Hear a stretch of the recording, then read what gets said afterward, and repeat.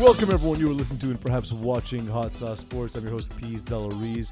Joining me, as always, is my confidant, my number one man, Terry Tan. One day I want to do like the Chris Collinsworth slide, like You just slide your laptop, yeah. There we go. Well, are you on a chair with wheels? Because that would help. Yeah, I'm on a chair wheel, so it's there you go. just like... There he is. Terry Tamsworth joins us from his home studio. Eagle is in the studio with me. How's it going, Eagle? I am not in a studio. I am in my nest. Please call it as it is. Sorry. Eagle's section of the studio is the nest, of course. So we're about to start the show. It's strange, but it's kind of woven in through a lot of the other things we're going to be talking about. And it's kind of impossible to avoid with a lot of the content we saw over the weekend. It's 20 years since the attacks on 9/11. I remember I was at home. I got a call from my grandmother, who at the time was in much better mental health now than she is now. She called me to tell me that the World Trade Center had been attacked, and she at the time thought it was a bomb. And I said, "Grandma, you're watching a movie. Come on, don't be ridiculous." And she said, "Well, yeah, turn on the TV." And I said, "Well, okay, what channel?" She says, "Any channel." And at that point, I kind of figured out, oh, no, something might be happening. I turned it on, of course, and the thing that we all thought was impossible at that time had happened. And I remember even at that time thinking, this is something that's going to change the way we all experience the rest of our lives. And it really, truly did work out to be that way. My wife, interestingly, was living in the United States at the time, but she was 11 years old at the time it happened. So very different experience from what most of us in this room experienced. Eagle, you're kind of in between ages. I guess you were in high school? I was going to say I was 12 years old in grade 7. We had literally I think it was maybe our second. Yeah, no, it was grade 8. I was grade 8 at that time. And I remember being in homeroom because you were checking attendance and everything. And a teacher kind of walked in, kind of distressed, whispered something into our teacher's ear and walked out. And our teacher just turned to us and told us there has been an attack in the U.S. on the World Trade Center and everything. And most of us barely knew what the World Trade Center was, yet alone where it was. That's crazy. I had already been to New York about 20 times by that point. I had been in the lobby of the World Trade Center. I guess that's why it had such a profound impact for me. Yeah. And I remember they were explaining, okay, a plane hit the tower and it collapsed and the whole thing. And I was 12 years old. I don't really get this in a good way, right? Okay, fine, whatever it is. And I remember drawing the picture of our school and a plane on top of it. And I was saying, "We're next" as a joke. And then I got home and turned on the TV. You've always been a bad governor for content, huh? Oh, yeah, straight up. Yeah. And then I got home, turned on the TV, and was like, oh, shit. Oh, shit. It wasn't an empty building. It was not an empty building. this was fucked up shit, right? Okay, this is I remember I was in a homeroom. It wasn't really homeroom, we called it back then, but it was homeroom, and You must have been late high school, right, Terry? I was in grade 9. Okay. I always thought you and Eagle were a little further apart in age. My bad. I'm 35 this year. Yeah. I'm turning 33. It was my first year in university. Okay. It was my third year of high school. Your first year of university? How old are you? 38. I started young. To be fair, I started university young. All right, well, audience, now you know our ages. Yeah. Please do not try and fill in any questionnaires to reverse engineer our profiles on websites. I was in grade 9. I was at a school where it was it was a small classes because I got kicked out of so many high schools before. I was a little pest. So I was in, and he comes in, and I had no idea what the World Trade Center was, and I don't think anybody in my class did either. So he comes in, our head teacher, his name is Felix, and he goes, he's like, "Guys, the World Trade Center has just been hit." And we're like, nobody knew. We were like, okay. And then he's like, a plane flew into it, to the point where nobody understood. And then he was trying to explain the severity of it. So then he rolled the TV in and put the news on. Yeah, because this is a time before smart boards, before smartphones and all that stuff, right? So he showed us the TV, and he showed us. How did he get the TV? Did he have to go book it in advance, and the tech gave him shit for not having it booked in the whole thing? No, that usually was happening.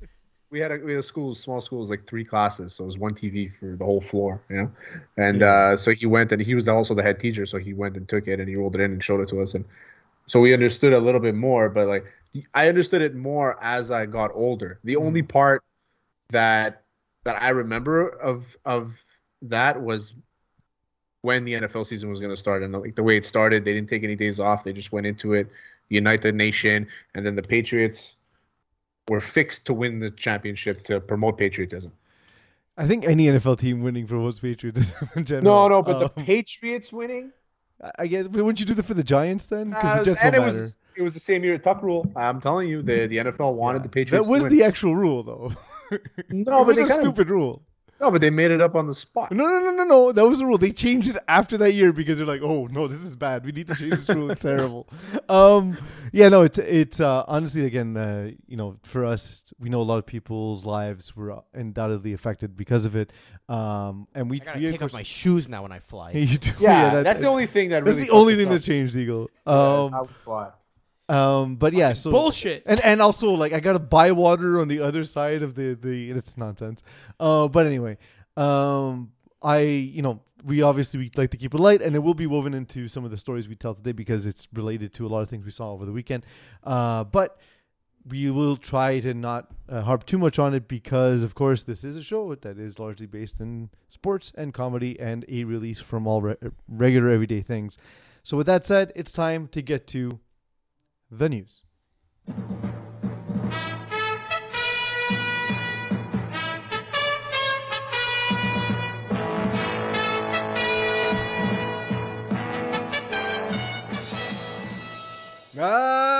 Terror's the news. I also put in a little pause every time I'm telling Eagle it's time for the news because he's got to cue in the music. And I'm never sure if he's ready or not, so I always take a random pause in the middle of the sentence, like, I'm ready. It's time for the news, or it's time for the news. It's time for the news. So the NFL's back. I don't know why. Like, it was the schedule's relatively unaffected by COVID, right? Like, we got the NFL on time. It ended on time. It started on time. Why does it feel like last season was 100 years ago? Yeah, it's really crazy. Weird, eh? huh? Like, everyone I spoke to was like, we're so happy football's back. I think it's because every sport that we watched last year during COVID that tried to go full, it wasn't the same experience. And we were always waiting for like the full experience, right? Like, we couldn't watch the time. Like, when I was watching the Cowboys and the Bucks, sometimes like there'd be on the on-field camera and I would hear the Bucks fans and how crazy they are. Yeah. And I've never knew that Bucks fans were that crazy. I didn't think that they were not crazy like in a bad way, but like, well, they are in Northern Florida, so yeah. Yeah, I mean, they're a little Florida man-ish. But they had like chants. There's one they kept on saying pewter pride. Like, they kept on saying that for like a minute straight. And I was like, fuck, it must be sick to go to a Bucks game. But I kind of want to go now. yeah. And now realizing that last year there was no fans, it kind of took away from the whole season. It wasn't a real season. So Brady didn't really win a Super Bowl. There's an asterisk. Obviously. Yeah. I think it also has to do with everyone was so busy watching sports since like everything shut down COVID early time, and then from that point onwards there was just constant sports, right? Because all the seasons were shifted, so it just felt like there was always something. And then this time we had 2 months of nothing. I remember at one point earlier this year, I was like out of breath. I was like, guys, like I can't keep up. I'm watching, like I'm out of breath watching sports. Yeah, we're watching like the NHL playoffs while watching the NBA playoffs, while watching like the Masters that's going on at the same weekend, while watching MLB wild card or whatever it was, and. Yeah. I'm gambling on the Preakness without even watching the race. Like, that's how you know. Masters with no fans, like it was just it was a mess. It was a whole mess that we all want to forget about, and I think that's what it is. But so then I ask another question I don't know the answer to. The Jacksonville Jaguars lost, and some mixed results for rookie Trevor Lawrence. Why am I so happy Urban Meyer lost? I'm not that guy. I genuinely hope for success for people in general because you know what? They're people, right? But when I saw him losing and getting angry, and I was just like, oh man, I'm happy. Like, fuck you, Urban Meyer. And I don't know why.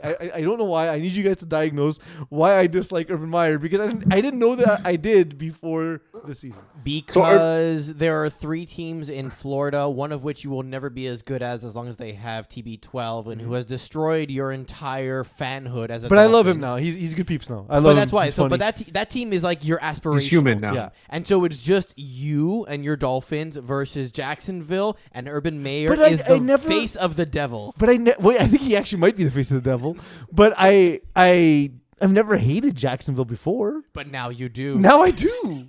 I do.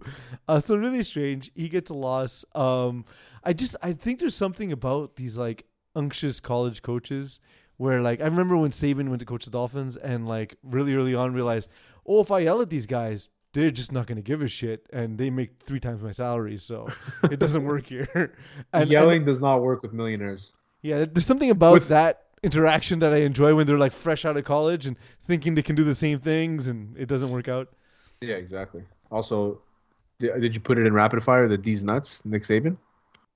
No, I didn't. I didn't even hear this. Let's do it now. Okay, so Nick Saban apparently is a big fan of D's nuts jokes.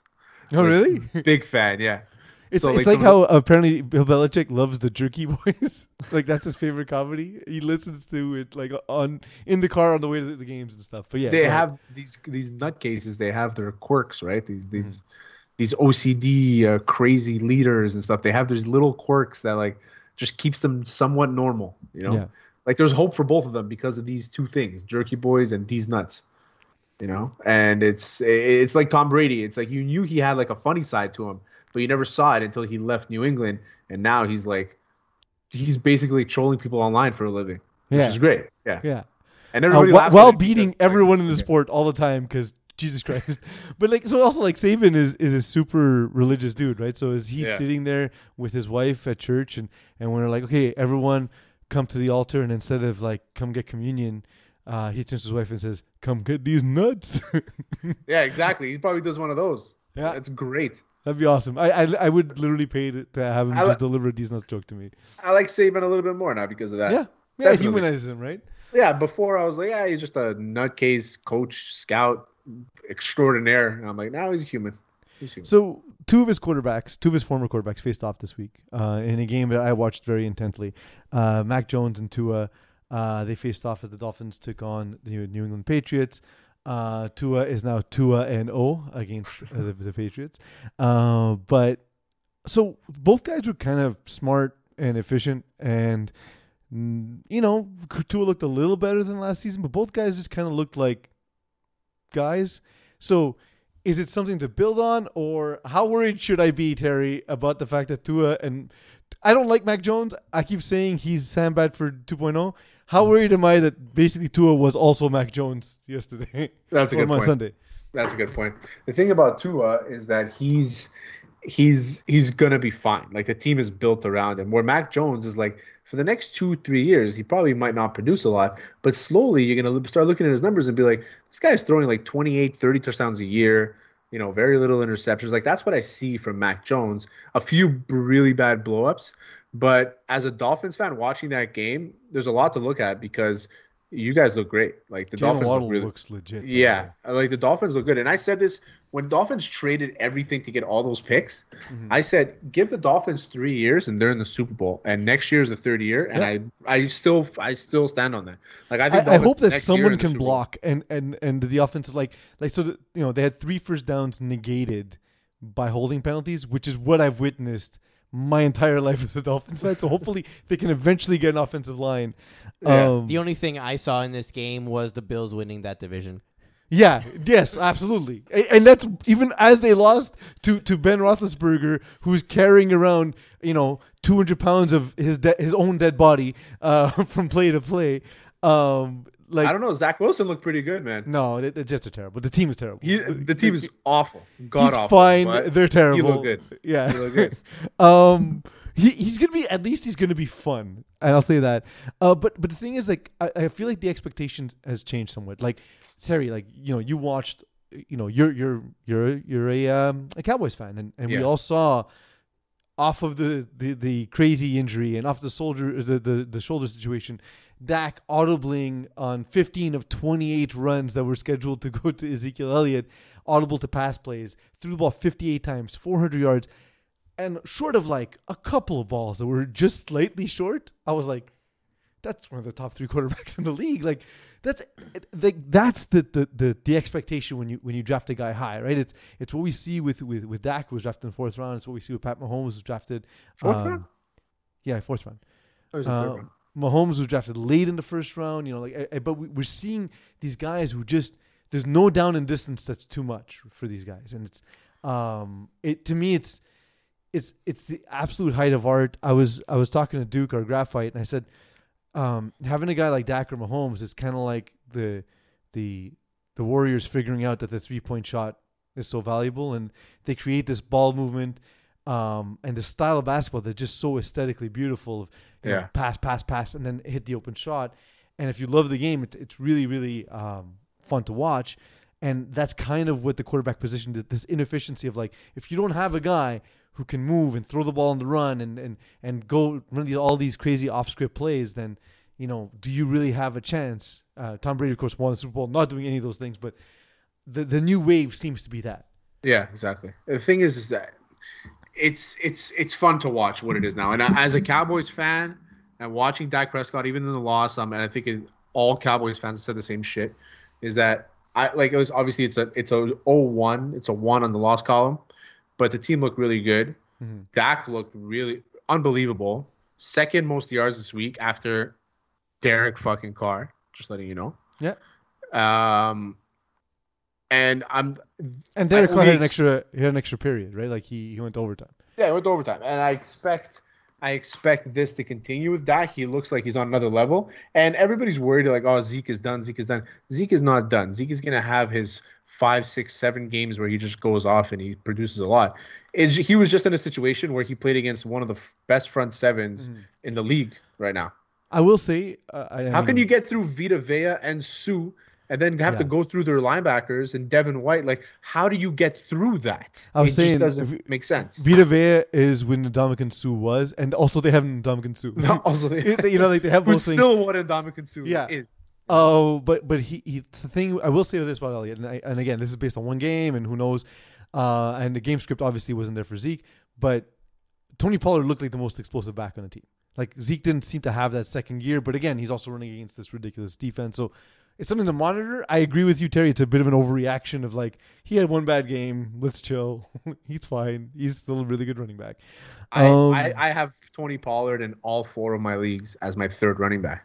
And I picked him in leagues that don't have Ezekiel Elliott because I know he has value. I have him in our league that we have together. Mm-hmm.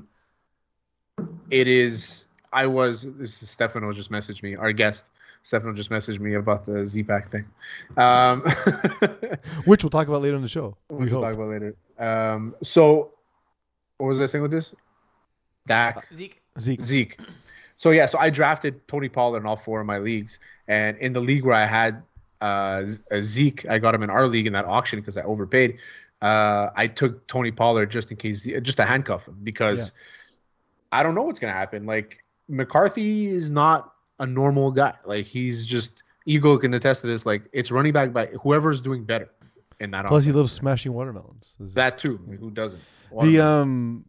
I want to bring up this one play from Mahomes. Him being down in the fourth quarter is nonsense because this play happened, and I legitimately couldn't even understand where he was throwing the ball at the time while I was watching this play. In 50 games, and he's only at 47 games passing yards. He's being chased as he heaves it down the band. The man is there. It's Hill, able to get away from John Johnson, who was in the locker room to start the quarter. And he crosses the goal line for a one-play strike from 75 yards. As soon as Cleveland took that 9-point lead, you feel comfortable. You feel like you got a 90-win percentage. So 75 yards, one play. He said later in a press conference that, well, he didn't see Tyreek. He just saw an arm and threw it at the arm. And I can't even begin to dissect what that means. So this watching this highlight actually pisses me off because I had a nice parlay going with the Dolphins, the Chiefs, and the Steelers. Mm-hmm. And Steelers were huge dogs. They were losing 10-3 or 10-6 at the time. So they were like plus 250. And then I had Cleveland at like minus 115. I was like, okay, that's a good number for a team that's up 12 points right now. And then I had the Dolphins tied, like at plus 100, tied with the Pats. I was like, that's a nice little W for me too. So I got 2 out of the 3, and all because the fucking Browns couldn't stop Mahomes because the punter couldn't catch a punt. Yeah, that too. He couldn't catch a snap. It's crazy to me to think that Mahomes is always just one play away from winning the game? A quarterback of similar skill who seemed many plays away from winning the game. Aaron Rodgers had a rough first game of the season. The head coach says it's an absolute embarrassment. That's what Matt LaFleur said. Aaron Rodgers said, no, it's not an embarrassment. It's just one game. Here is Stephen A. Smith's reaction to that. Of course. Performance of his career. He was so awful. Yeah. He was so awful that embarrassing doesn't even begin to describe. And I'm going to say something that I don't say about too many professional athletes. And I'm certainly not accusing as if I know definitively this is true. I'm just talking about, the optics, how it looked. It looked like he didn't care. He looked like he did not give a damn about how he played or how this outcome ended up being. He looked a bit lackadaisical, a bit laid back. He should have. It was the most shameful performance of Aaron Rodgers' career. To throw the ball, he threw the ball behind Davante Adams one time and got it picked off by Adebayo. I believe that's how he spells Paulson Adebayo. I believe that's how he pronounces his name, okay? Then he flings up the football. He threw it behind Davante Adams for the first interception, overthrew somebody else when he got intercepted by Marcus Williams, okay? It was, and then to sit up there and to take offense, because that's how it seemed when he talked about, when Matt LaFleur came back and talked about how embarrassed we were. It was embarrassing because Davante Adams was on the record in the press conference prior to the game talking about, this is the most motivated we may have ever been. We are hyped. We ready to go to season. So we got that issue. Right. But as bad as Aaron Rodgers looked, and it was atrocious, equally as bad is Matt LaFleur. And I'm going to tell you why. The entire team looked ill-prepared. Ill-prepared, number one. And number two, remember, they were a top 10 defense last year. Yeah. Top 10 against the pass, top 10 overall. Matt LaFleur replaces Mike Pettin as your defensive coordinator. You bring in Joe Barry, who didn't have the greatest resume in Detroit, who didn't have the greatest resume in Washington as a defensive coordinator. Why the hell is he your defensive coordinator? Because their defense didn't look that great either. That's what I'm saying, Mike. Yep. That's what I... Yep. I mean, listen, he's not wrong, but has Aaron Rodgers ever looked like he's taken the game too seriously? He's always looked laid back and I'll just throw this. Like, I think that's his personality. I think people mistake that sometimes for not giving a shit. I just think he's just not one of these guys who's like a quote unquote like rah leader kind of guy. Like he's just a guy. He's not a guy who elevates his his emotions. He's a very calm guy. Like he doesn't get mad. He doesn't get sad. Like he's always right in the middle. But isn't that the benefit when you have a game like that the next game this is going to bother him 0%? Like remember 0%, and he'll probably have a career game next game. Like that season where he famously said relax, and they went like 13-3 after. No, he didn't say it. He spelt it. He spelled it. Yeah. Eags, who are the Packers playing next week? Let me check that. It's a primetime game actually. Yeah. Hold on. It's Monday night. They're playing the Lions. I was gonna say, please tell me it's the Lions. If it's the Lions, that's a nice win for him. If it's at home, yeah, he's gonna go off. But he's gonna go Lions over 350. That Lions shit this week was wild. Like it's crazy. That was that they converted. They scored. They converted to point convert. They got the ball back on the offside kick. It was insane. But anyway, just switching gears for a moment, Terry. Baseball does the nostalgia thing probably better than most sports. I remember when crossover games first started happening and the whole Subway Series being a big deal. And, of course, on the 20th anniversary of 9/11, they brought the Subway Series back. And they did, of course, a lot of, imaging and remembrance of that event. Of course, that event affected New Yorkers more than anybody else in the world because it happened in New York City. But I loved it because of all the crazy stuff that was happening during the game. And one of the things was the Yankees accused the Mets of stealing signs in the first game by using a system of whistles. And then Lindor, after hitting his second home run, whistles to taunt the Yankees bench on the home run. And we'll watch that in a second. I'll just give the whole breakdown. Stanton stops his trot to confront Lindor at third base. And then Lindor hits a third home run, and the Mets win. Mets even win the series. I can't figure out if they're good or not. But they are. They just suck. Yeah, exactly. That's my thoughts exactly. Here's Lindor hitting that second home run and chirping the Yankees bench. It almost looked like he's seen Walker was hurt. Oh yeah, he's talking whistle right there, right into the Yankee dugout. Oh, dude, shots fired. Wow. The rivalry didn't need any more spice, but it just got it. So the Yankees were whistling at them. The Yankees they said the Mets were whistling, and they were stealing signals that way. And so the Yankees bench started whistling to taunt the Mets, and then Lindor hit the home run anyway, and then was using that like the whistle sign to like taunt back at the Yankees. Well, where is that Gio Stanton thing? I couldn't find a clip of that. It's something I saw when I was watching the game where Stanton stops at third to like lecture Lindor, and then Lindor not giving a shit, hammering another home run to win the game. And it just, for a long time, baseball's always tried to mandate the personality out of the game. I personally love this. I love guys look like they're having fun at a game. Your job is called a game. Like, Terry, when you and I go to work, it's not a game.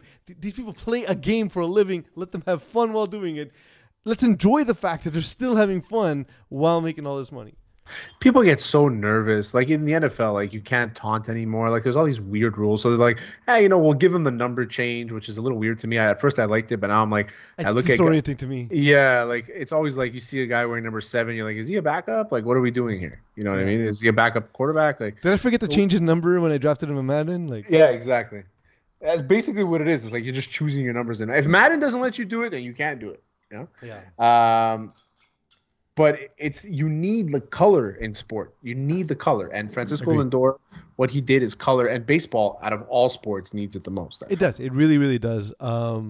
It's all good if you let them wear chains and stuff like that, and their styles and the 16 headband, wristbands and all that shit. Like all their unique styles. Everybody has like Brian McCann, open shirt, nothing from under, with a cross, no gloves, no nothing, just hands. And Vladimir Guerrero, same thing. It's their style. It's their unique. But at the end of the day, if there's no highlight to associate to that style, then nobody's going to see it because only the people watching are going to see it. You want to get more eyes to your game. See, you know what we need? Just like in hockey, when you score a goal, you kind of do like the celebration. Everyone crowds together. You need that. Like someone scores a run or a home run, they do a little like dance or something. Oh, baseball. You get thrown at it. Baseball. Handshakes. Sorry. No, baseball players have like 16 handshakes. They crowd each other. If you celebrate like on the field, you get thrown at. For sure. Which is stupid. Yeah, like what's his name? What was that pitcher that went too hard on his celebration? He played for the Yankees. He was a chunky guy. He was good. David Wells? Roger. No. They have a lot of chunky guys in their history. Early 2000s. CC Sabathia. No, it was I think he was like a Spanish guy, but he had a weird name. Bartolo Colon. No, Bartolo Colon never played for the Yankees. Did he play a season? I thought he played a season with the Yankees. For the Yankees, I don't think he ever did. Oh man, starter or closer? He was a starter, but he kind of like he struck out a guy and he just like fucking celebrated hard. And then the next time the guy was up, he hit a home run, so he started celebrating hard. Like that's good. Joey Bautista, even though I hate the Blue Jays, Joey Bautista flipping the bat, like that's awesome. Good. Like I was working for Rogers at the time. That made my shares skyrocket. I made so much money off of that bat flip. You know what I mean? So there's a lot of things. There's a lot of moving parts, and you got to let them be them. Yeah, and if ever you want to talk trash to Stanton, just throw him a curveball at 0-2, and it's a guaranteed strikeout. So there you go. Literally every time. This other thing happened, Terry, and I immediately thought of you when I saw this happen, just because I knew this is Jabba Chamberlain. Oh, Jabba Chamberlain! They had so many chunky pitchers. It's crazy.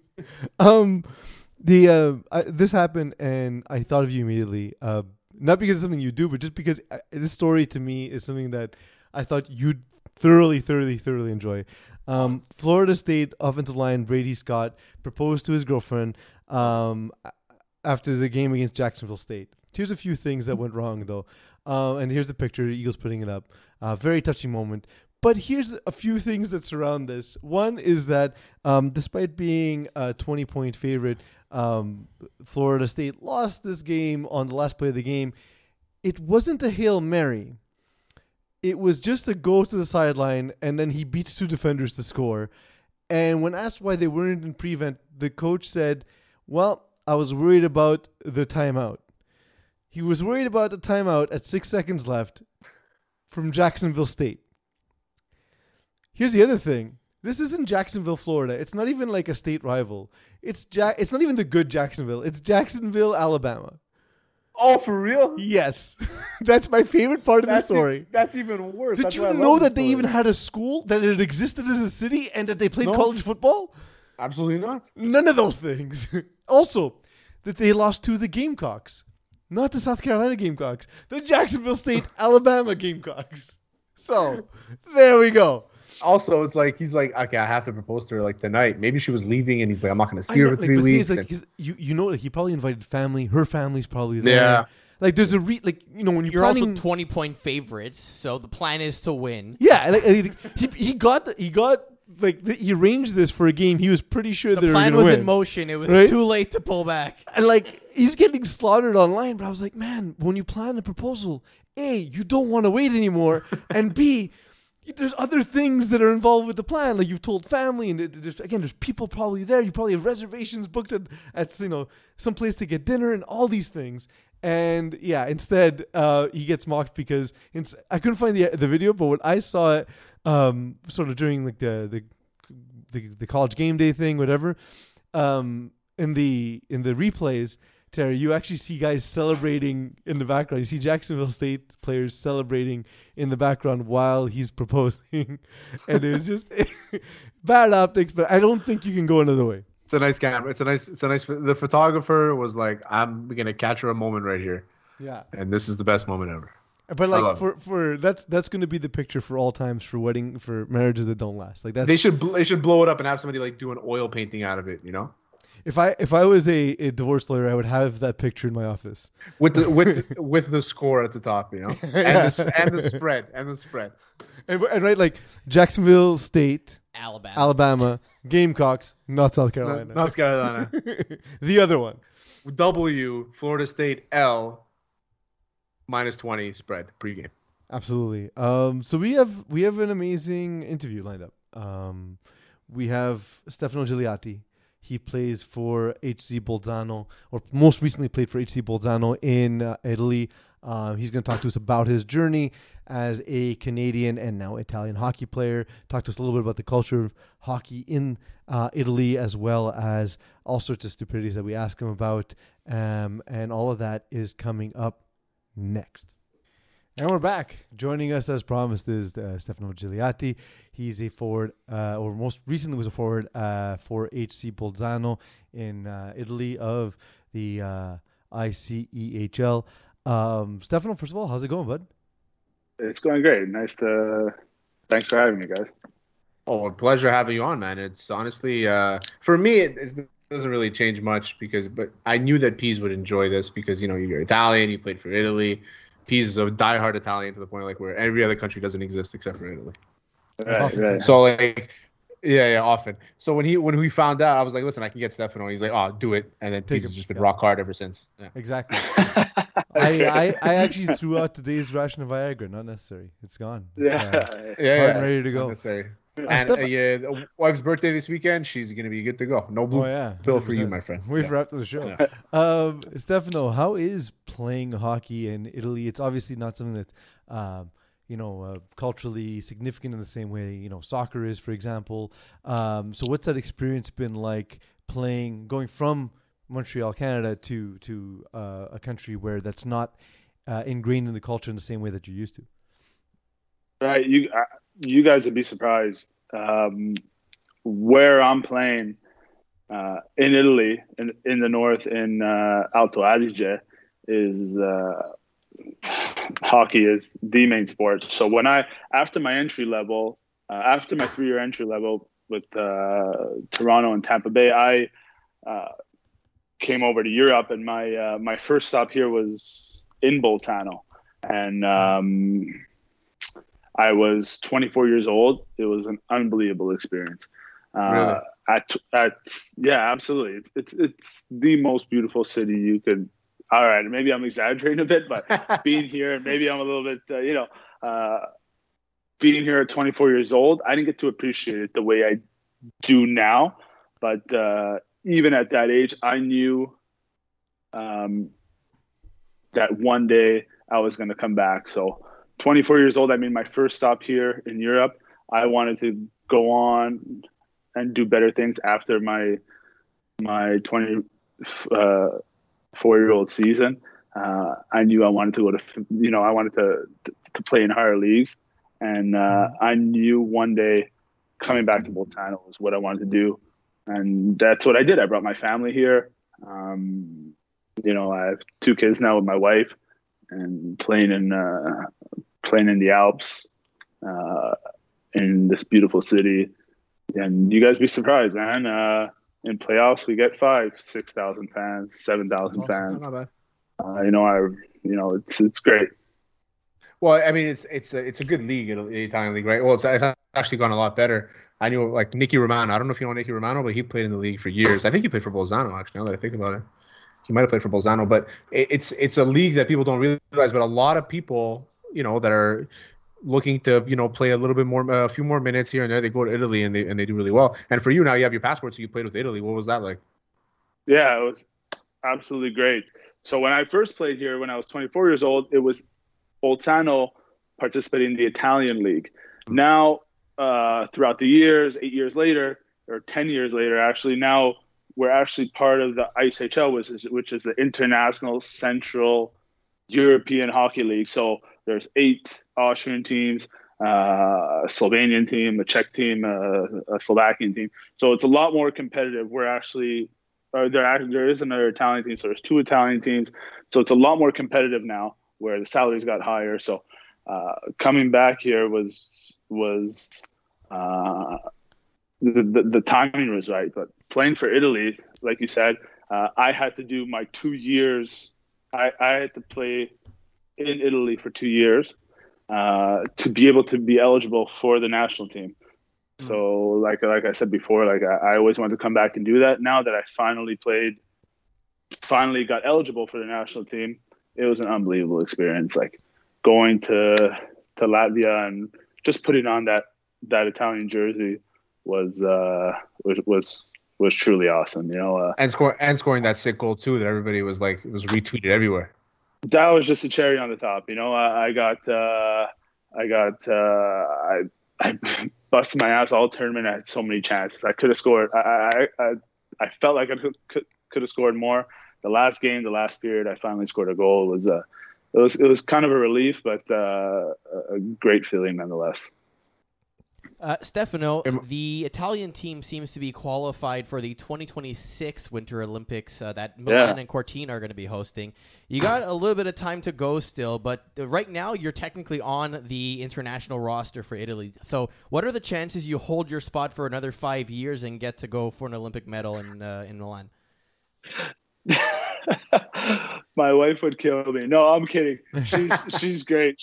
She's actually my biggest supporter, and I don't know if I have that left in me. I've always been someone who's been in top shape, and I always win the fitness testing every year.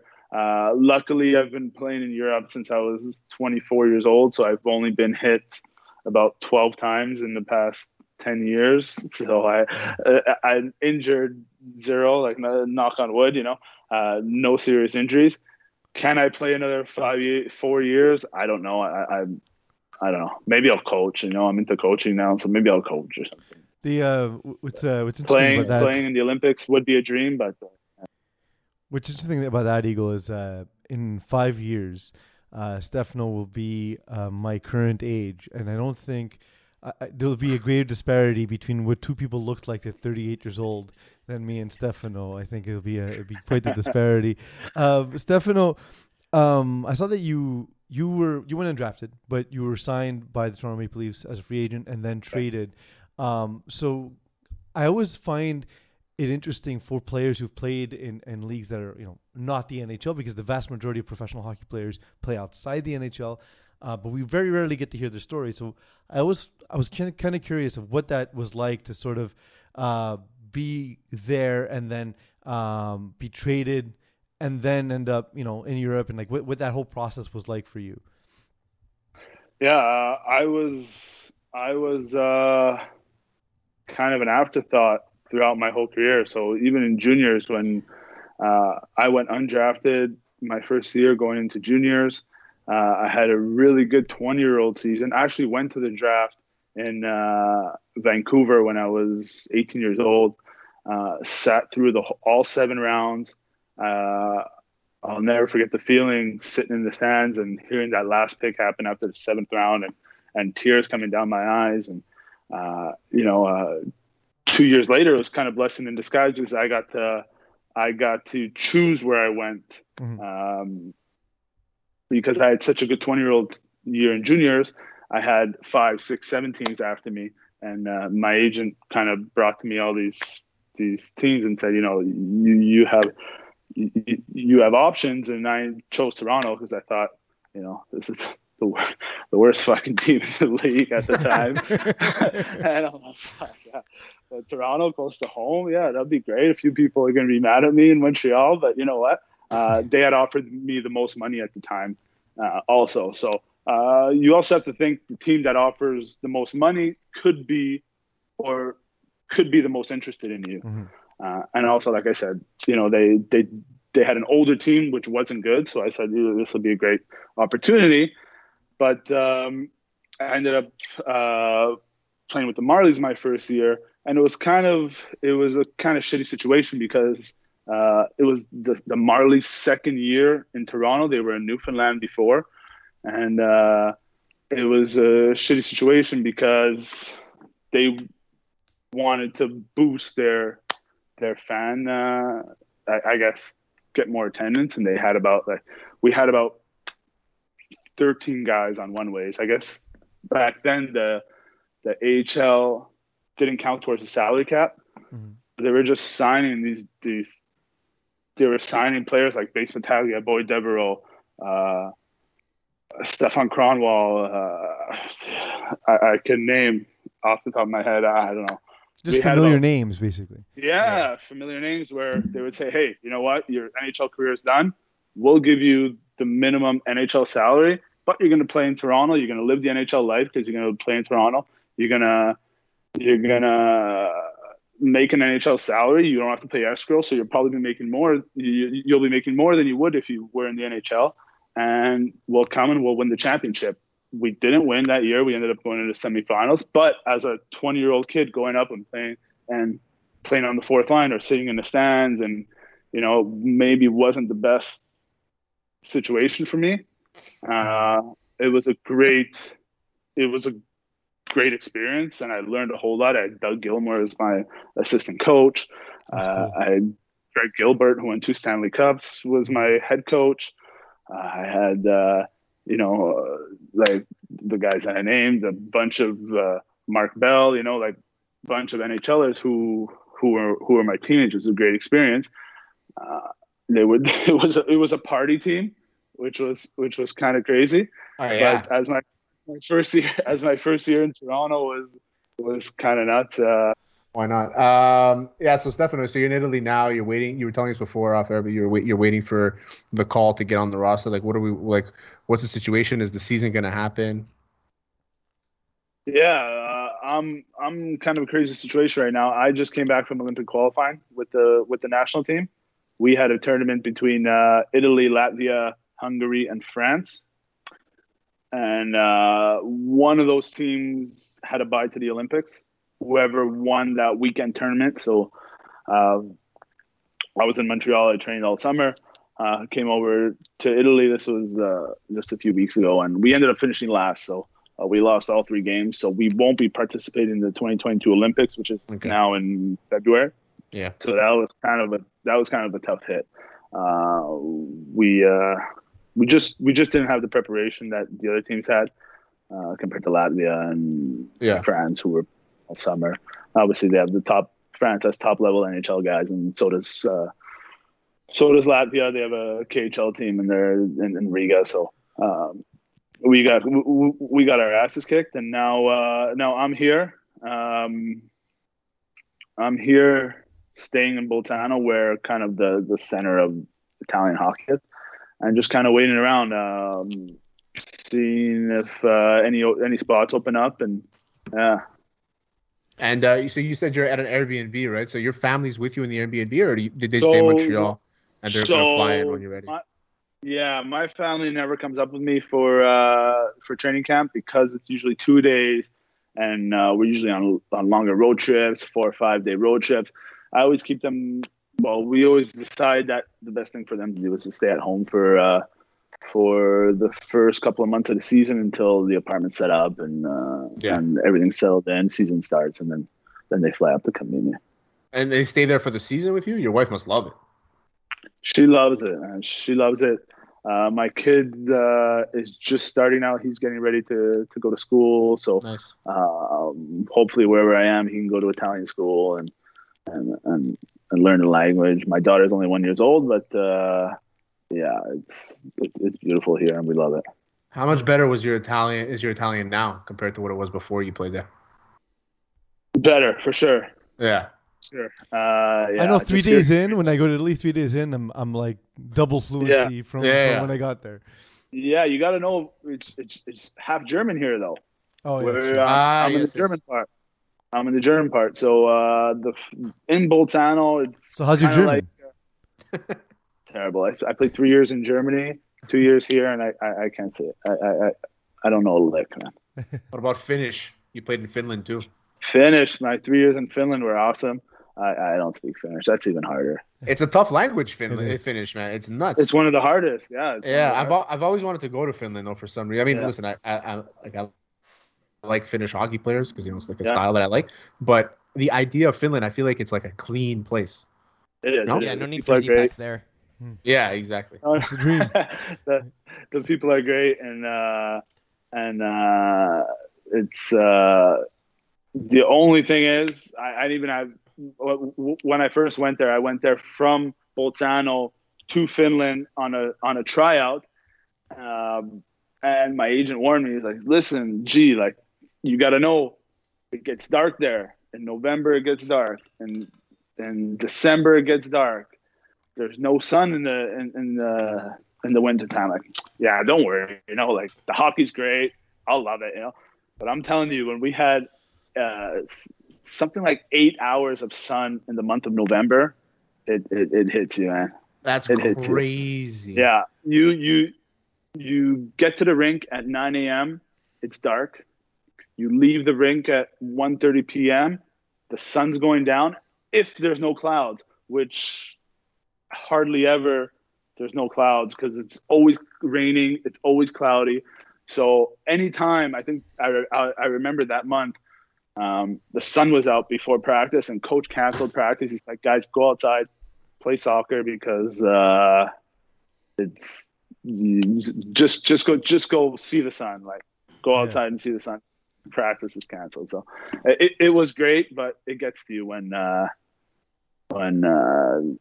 it's dark and those long January days. Well, it makes sense. It makes sense why there's like such a small population over there, right? It's hard to motivate to grow the population. It's such a small area too, But I get it. But I'm sure in the summer it's beautiful with like too much sun almost, That's right. Yeah.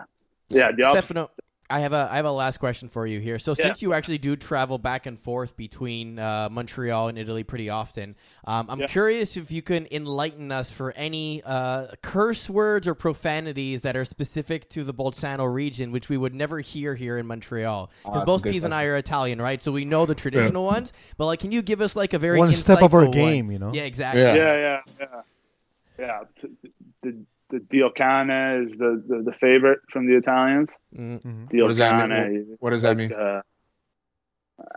God dog. Yeah, God dog. I guess a god like bitch. Yeah, I've heard like Porco Cano before is the other one I'm used to, but yeah. Porco cane, yeah. Dio cane is their favorite. They call us balubas. The Canadians who come over with the Italian passports, they call us balubas. Still don't know what that means. What else? Like belugas, like the whale? Baluba. Oh, yeah. I've heard it. I don't know what it means either.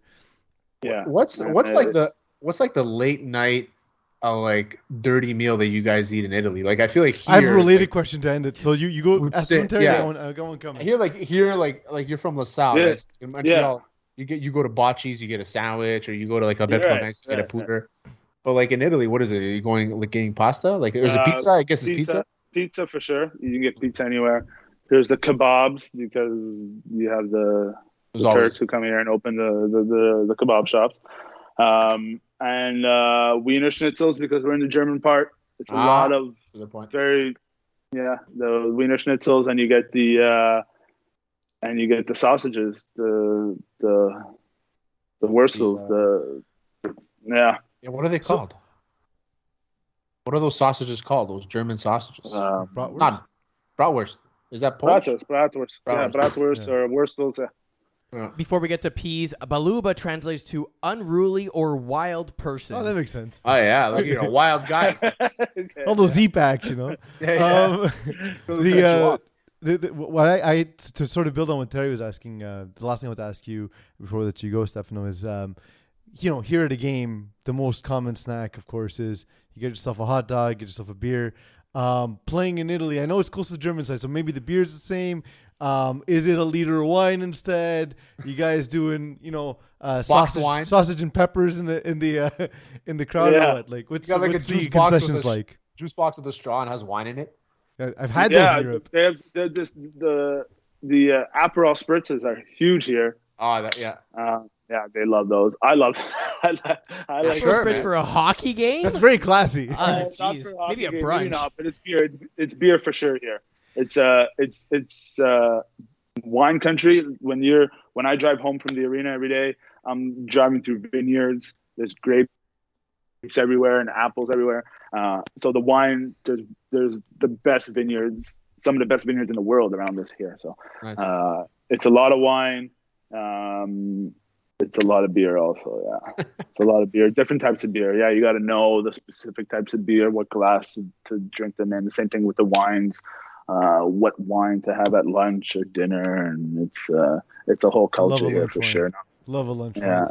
Thank you, Stefano, for joining us. Stefano Gigliotti, of course, he joined us courtesy of the ICEHL. Hopefully, he'll be a member of HC Bolzano any minute now. Still waiting, but we have our hopes for you, Stefano. Best of luck. Thank you, guys. Appreciate it. Thanks, Steph. Appreciate you coming on, buddy. And we'll talk. And we're back. Guys, I don't know about you, but I really want to go watch hockey in Italy. Yeah, it sounds like a blast. Honestly, I might be going for like a youth hockey tournament in maybe November, December. I don't know when exactly it is, but I'm excited to go. Like I really want. Everybody that I know goes there. The tournament happens every year. Mm-hmm. Everybody I know that goes there says they love it. That's awesome. Stefano was awesome. He was a great guest. And who brought us that guest, Terry? That guest was brought to you by Hot Streak Fantasy, as you can see at the bottom of your screen.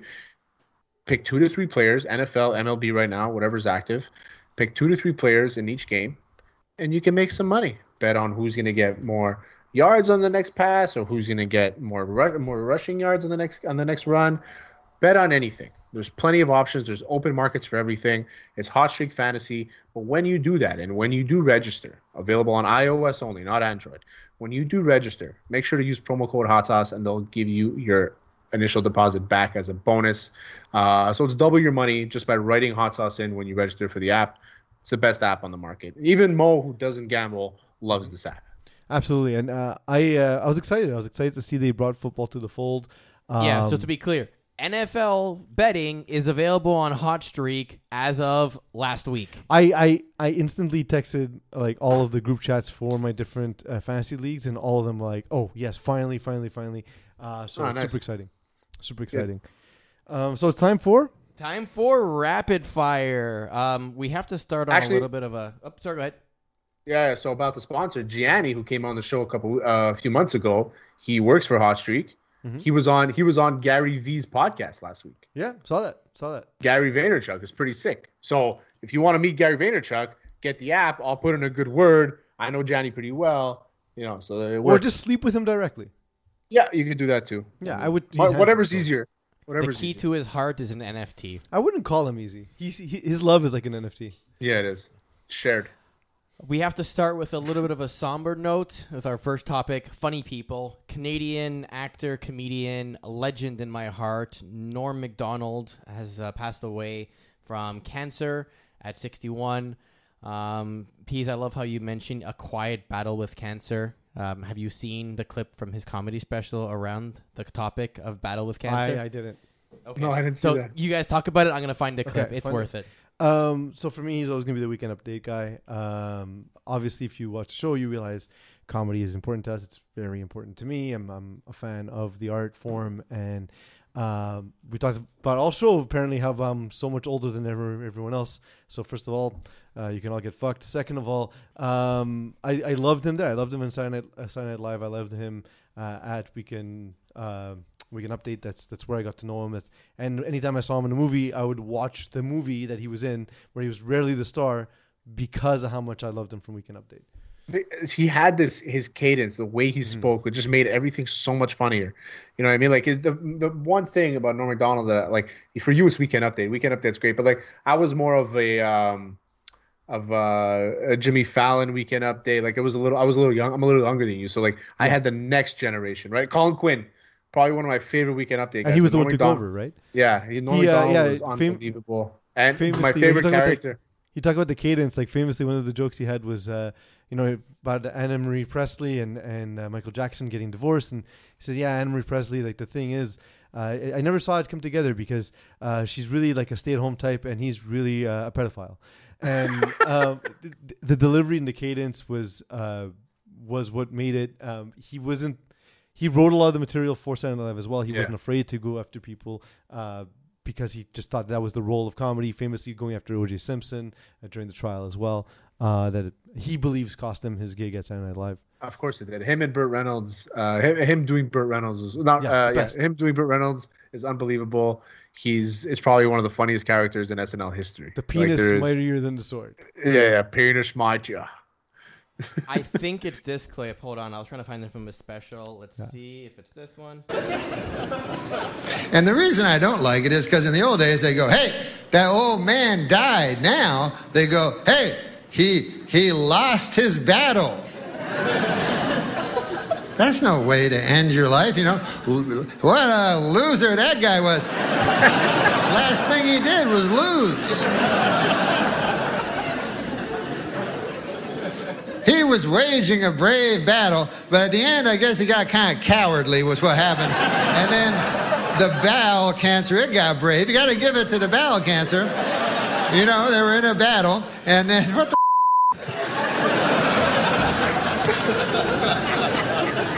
And I'm pretty sure, I'm not a doctor, but I'm pretty sure if the cancer dies, I mean, if you die, the cancer also dies at exactly the same time. So that, to me, is not a loss, that's a draw. That's a, you know what I mean? It's not like the cancer's going to jump up and go, Uncle Bert's wife. Where is he? I'm going to miss the guy. Legend. Yeah. On Adam Sandler movies, too, he was classic. And that's he's just a legend. That's such a fitting tribute to him, Eagle, because that's the way he'd want to be remembered with regards to his cancer. And he wrote that joke in 2011. Apparently, he's been battling cancer for 9 years. I had no idea. Nobody had any idea. This was a Black Panther. I can't remember his name. I'm going to butcher this. What's his name? Chadwick Boseman. Yes, Chadwick Boseman. You butcher every name, so it wouldn't be any different. But yeah, basically nobody knew. Yeah. But anyway. All right. Norm Macdonald, the loser. Yeah, we all know. Wait, the draw. He drew. He drew. 500 record. All right. Speaking of lives, we have 9 of them here. Fans appear to have saved a cat that was dangling from one of the upper decks during the Miami Hurricanes game, and there's video of it.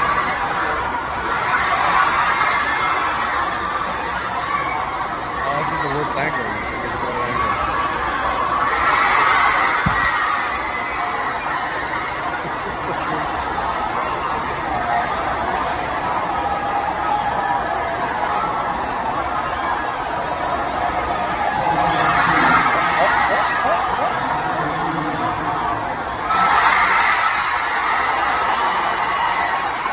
That cat scratched the shit out of that Guaranteed. Like, scratched the shit out of him. You can tell. So the first thing I thought of was, I guess that's not disrespecting the flag in an NFL game or a football game, right? No, that's not disrespecting. I mean, listen, you saved the cat, America, saving people, America, all that stuff. But, I mean, just the cat's going to land on his feet. Just let him fall. That's what I was thinking. I was like, I think they can fall pretty decent height, I imagine. I don't know. That's a pretty high fall. Like that. It is a pretty high fall, and there's like seats there. You smack his face. Yeah. It's not fun. For sure. It's pretty wild. Where'd the cat come from? Is my question. Did someone bring their cat to a game? It's like arenas, like stadiums like that, outdoor stadiums like that, are notorious for having cats. Yeah, well, I would imagine specifically Hard Rock Stadium. It's less of a stadium and more of a piece of cement that's abandoned for most days of the year. It's exactly. Really in the middle of nowhere. The smell of the garbage brings them, so they're just all over. You talking about the Dolphins again? Yeah. Talking shit with the Dolphins again? Always. All right, next, Old Town Drip. Fans of the Met Gala were treated to 3 outfit changes from Lil Nas X. Why is this a topic? Why is this a topic? Why is this a topic? I love the Met. I find the Met one of the most pointless events in the history of anything. And I had an event for a mouse that died.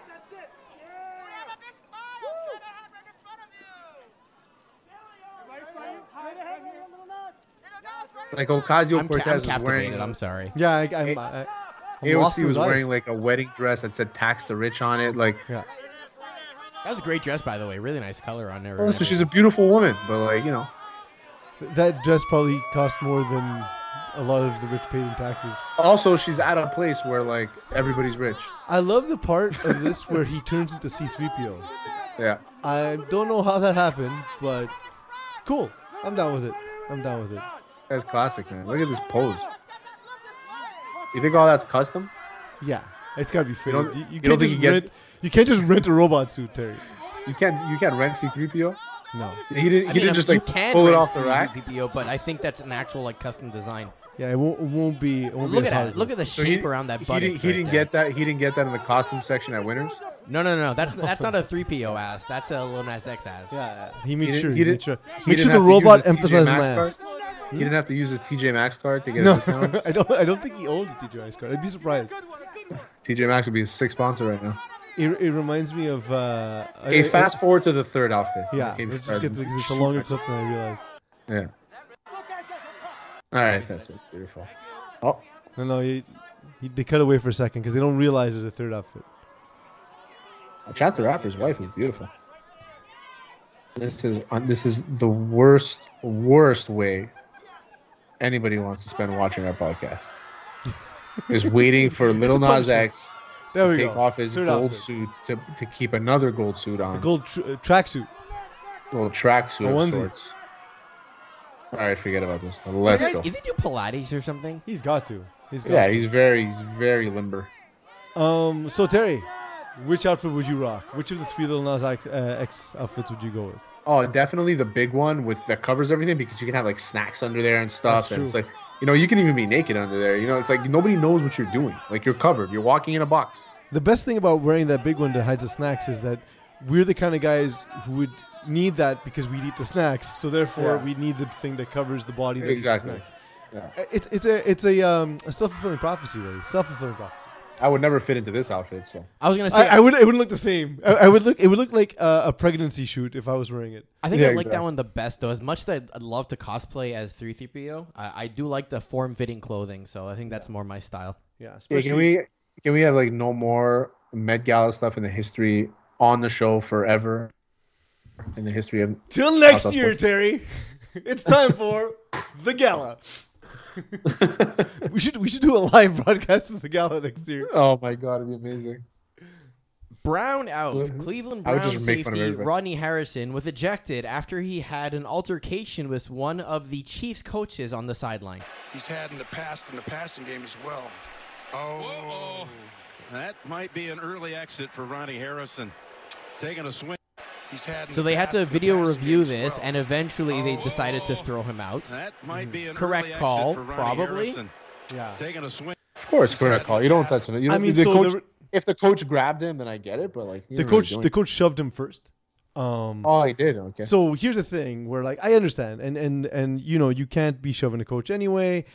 First of all, the NFL commentators pretending this is some sort of sacred thing. It's a sport where we bet on violence. First thing. Second thing, if I'm a coach and I'm dumb enough to shove a player, I get what I deserve. Like I wouldn't expect to hit an NFL player and think I'd come out of it okay. He has protection. You don't. Yeah, but also leave him alone and don't touch him. Next, to be prepared is half the victory. Jameis Winston came out and absolutely destroyed the Green Bay Packers this week. Part of that was because of the coaching staff, and so he had this to say about going into this game and what they managed to help him with.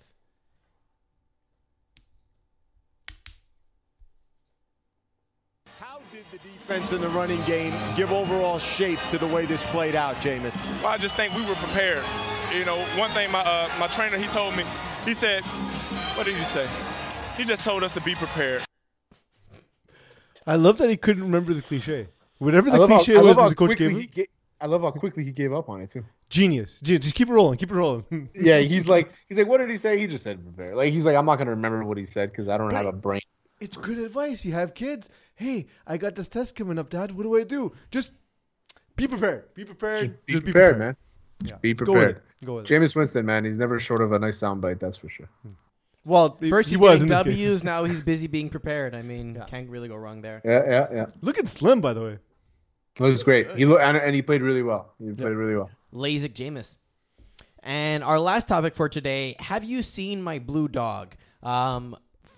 Us, I think we're slightly on the older edge when this came out. I've never seen a second of Blue's Clues. You're shunned. You're shunned forever. So Terry, me and you, I think we're on the older edge, but I think our siblings or like our cousins were watching a lot of Blue's Clues. We were like, babysitting them when they were kids and everything. So we've seen our fair share. Steve from Blue's Clues, with rumors to have left to go fight in Afghanistan, is now back, presumably after the war in Afghanistan ended, with this message for all of us. Hi. You got a second? Okay. You remember how when we were younger we used to run around and hang out with Blue and find clues and talk to Mr. Salt, freak out about the mail and do all the fun stuff. And then one day I was like, oh, hey, guess what? Big news. I'm leaving. This is my brother Joe. He's your new best friend. And then I got on a bus and I left. And we didn't see each other for like a really long time. Can we just talk about that? Great. Because I realized that was kind of abrupt. I just kind of got up and went to college. And that was really challenging, by the way, but great because I got to use my mind and take a step at a time, and now I literally am doing many of the things that I wanted to do. And then look at you, and look at all you have done, and all you have accomplished in all that time. And it's just so amazing, right? I mean, we started out with clues. I'm waiting for it. And now it's what? Student loans and jobs and families. And some of it has been kind of hard. You know? I know you know. And I wanted to tell you that I really couldn't have done all of that without your help. And in fact, all the help that you helped me with when we were younger is still helping me today, right now. And that's super cool. I guess I just wanted to say that after all these years, I never forgot you. Ever. And I'm super glad we're still friends. Thanks for listening. You look great, by the way. Whatever it is you're doing, it's working. So I have no context for any of this, but it's been sweeping the internet. It's all over the place. There's memes. There's this video that I've seen 50 times. I was waiting for a punchline. I was waiting for him to say, like, this is what you've done. Nothing with your lives. I saved you. Like, I was waiting for all of that. You know? No. Just a nice message. It didn't hit me the same way it hit a lot of people because, again, I just had no reference point. But I will say, him telling me I look good every time makes me feel kind of good about myself. Every fucking morning. Yeah. You ever hear the term like that coach will make me put my head through a brick wall? Him telling me I look good every morning man, it'll make me like fucking take over the day. Like I'll command the day. Fucking clues. Yeah, I'll the fucking part find where a he shitload says of like, clues. "Oh, you've done so much and accomplished so much in that time." There's the guilt inside me just swells up, and I'm like, "But I let haven't." you down. I'm such a disappointment. Yeah, I know how you feel it, and I don't even know the guy. So, that was it. We had a great interview today, great show, lots of stuff. My God, when football hits, there's so many things to talk about at all times. Terry, thank you for everything you've done today. For those who have joined up with Hot Streak, thank you for doing that. They're a great sponsor. They're a sponsor that we are actual partners with. Like we're involved with them. We invested with them. We're betting on their site since day one. We love it. Yeah, get it? We're betting on their site. Yeah, we are. We literally are. It's the most fun I've had in all the different types of ways that I gamble on sports. It's the one I enjoy the most. So do use our promo code. Remember to watch Hot Sauce. Yeah, Hot Sauce is a promo code. I should probably say it when I tell people to use it, right? But yeah, do follow us. Do get all the notifications about our podcast. Do subscribe. Do like all the things you got to do. We do appreciate it. Much like Steve from Blues Clues. So thank him for that message. Eagle, thank you for everything you've done. Thank you to Stefano Gigliotti for joining us on today's show. And thank you all for letting me be myself. You've been listening to Hot Sauce Sports.